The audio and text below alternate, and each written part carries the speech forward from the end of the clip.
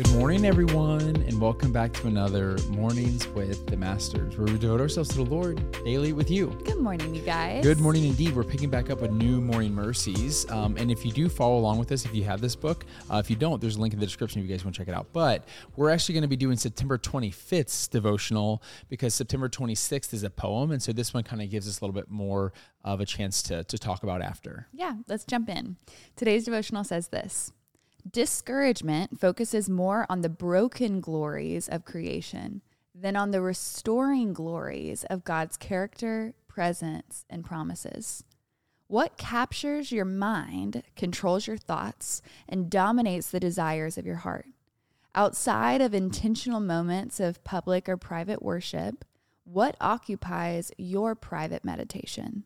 That which dominates your meditation shapes the way you view yourself, life, and God, and your view of those things shape the choices you make and the actions you take. Is your meditation kidnapped by the disloyalty of that good friend, the sorry state of your finances, disappointment with your church, the dysfunction of your extended family, problems in your marriage, the daily struggles of parenting, your frantic and demanding schedule, physical sickness, the daily hardships of life in this fallen world? Now, you may be thinking, Paul, what do I do with this stuff? How am I supposed to respond?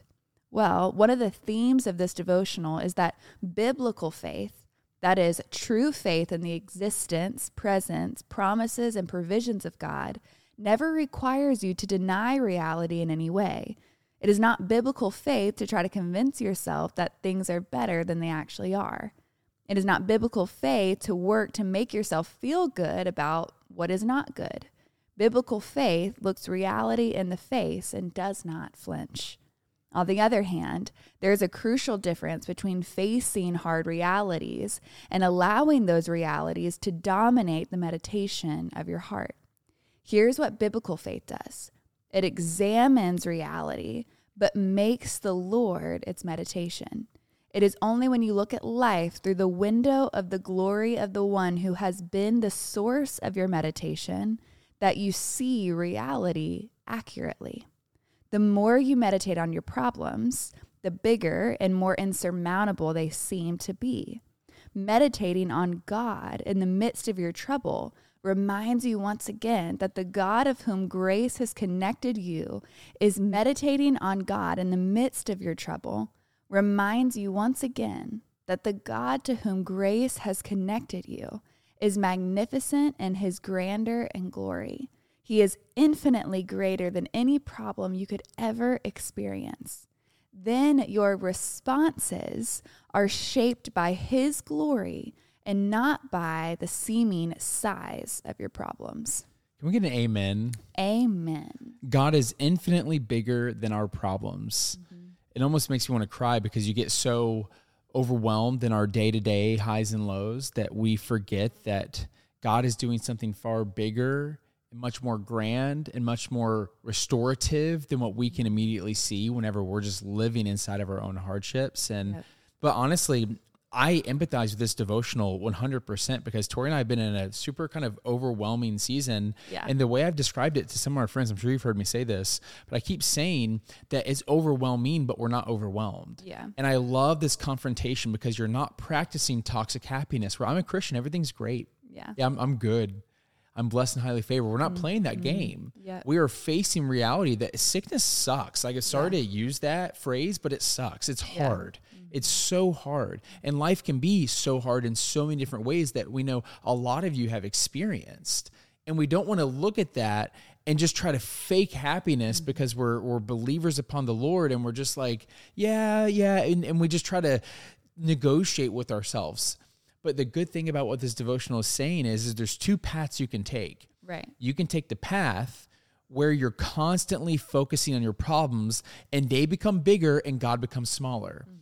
Or you can take the path where you're constantly focused on God in a way that he becomes bigger and your problems become smaller. Amen. Yeah. It's something that I feel like we talk about a ton, but it's like what we focus on is magnified. And so just like you were saying, focus on our problems.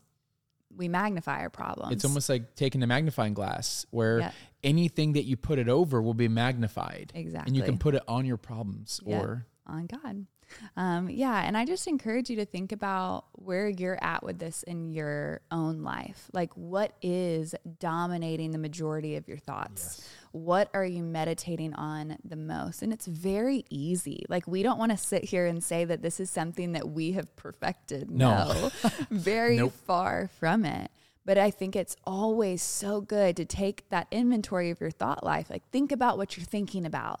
Even today, as you go about your day, is there a reoccurring thought that just keeps coming up that you're battling or you're struggling with and that you're meditating on? Because like this devotional was saying, I want to read this part again. It says, what captures your mind controls your thoughts and dominates the desires of your heart. And so that which dominates your meditation shapes the way you view yourself, life, and God.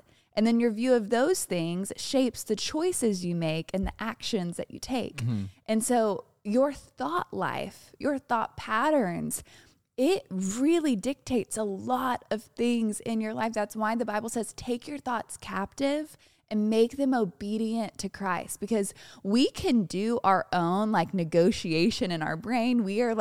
We think we're attorneys in our brain. Like, well, I can definitely think about this because of X, Y, and Z. And I can be stressed out because of X, Y, and Z. And we can like justify why we're thinking the way we're thinking or why we're acting the way we're acting.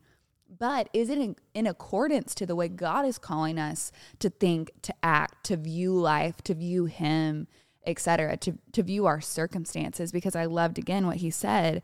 Biblical faith looks reality in the face and does not flinch, because we know that our God is so much bigger than whatever we're walking through. Yeah. It's so important for us to take that inventory. Mm-hmm. I would personally encourage you to go back through your last 15 text conversations and scroll up a little bit. What are you talking about? Go look at your bank statement, your credit card statement. Go look at what you're spending money on. Go look at these things, and it'll show you what you've been focused on. And again, this is not a call out. This is just a call up that, hey, let's all take the inventory, because everything flows from those thoughts. Mm-hmm. And if we can get a wrangle on our thoughts, if we can wrestle them into submission and make them obedient to Christ, then life will flow out of it.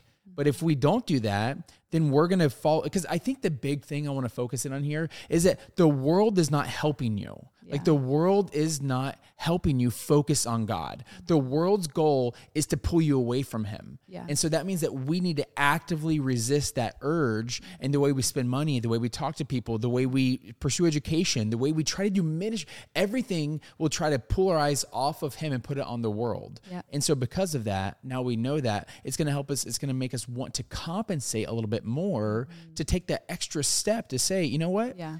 I know this devotional is about 10 minutes long. I'm going to take an extra 5 at the end, and I am going to think about what I think about. Because if I can get a hold of my thoughts, I can get a hold of my future, and I can walk with God in that future. Yeah, that's so good. Want to pray some out? I do. Dear Heavenly Father, Lord, we thank you for this reminder today. Father, we just pray that your Holy Spirit would be so active within us, that we would truly think about what we're thinking about. And if any of those thoughts are not in accordance to the way that you would have us thinking, God, would you help us take them captive and make them obedient to you?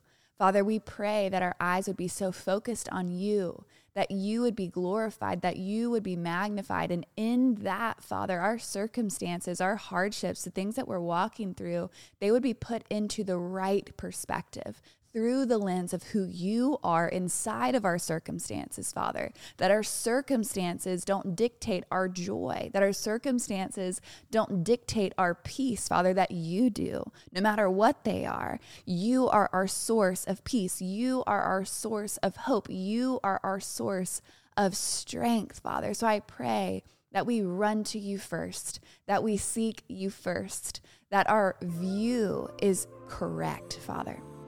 We can't do this without your help. So we pray this in Jesus' name. Amen. Amen, God. Amen, God. Amen, y'all. When I was that perfect time to break out the worship music, break out the journal, and continue pressing into the Lord. Yes. And y'all, don't forget that you are God's masterpiece. And don't forget that we love you. We love you guys. And we'll be talking to you tomorrow. Adios.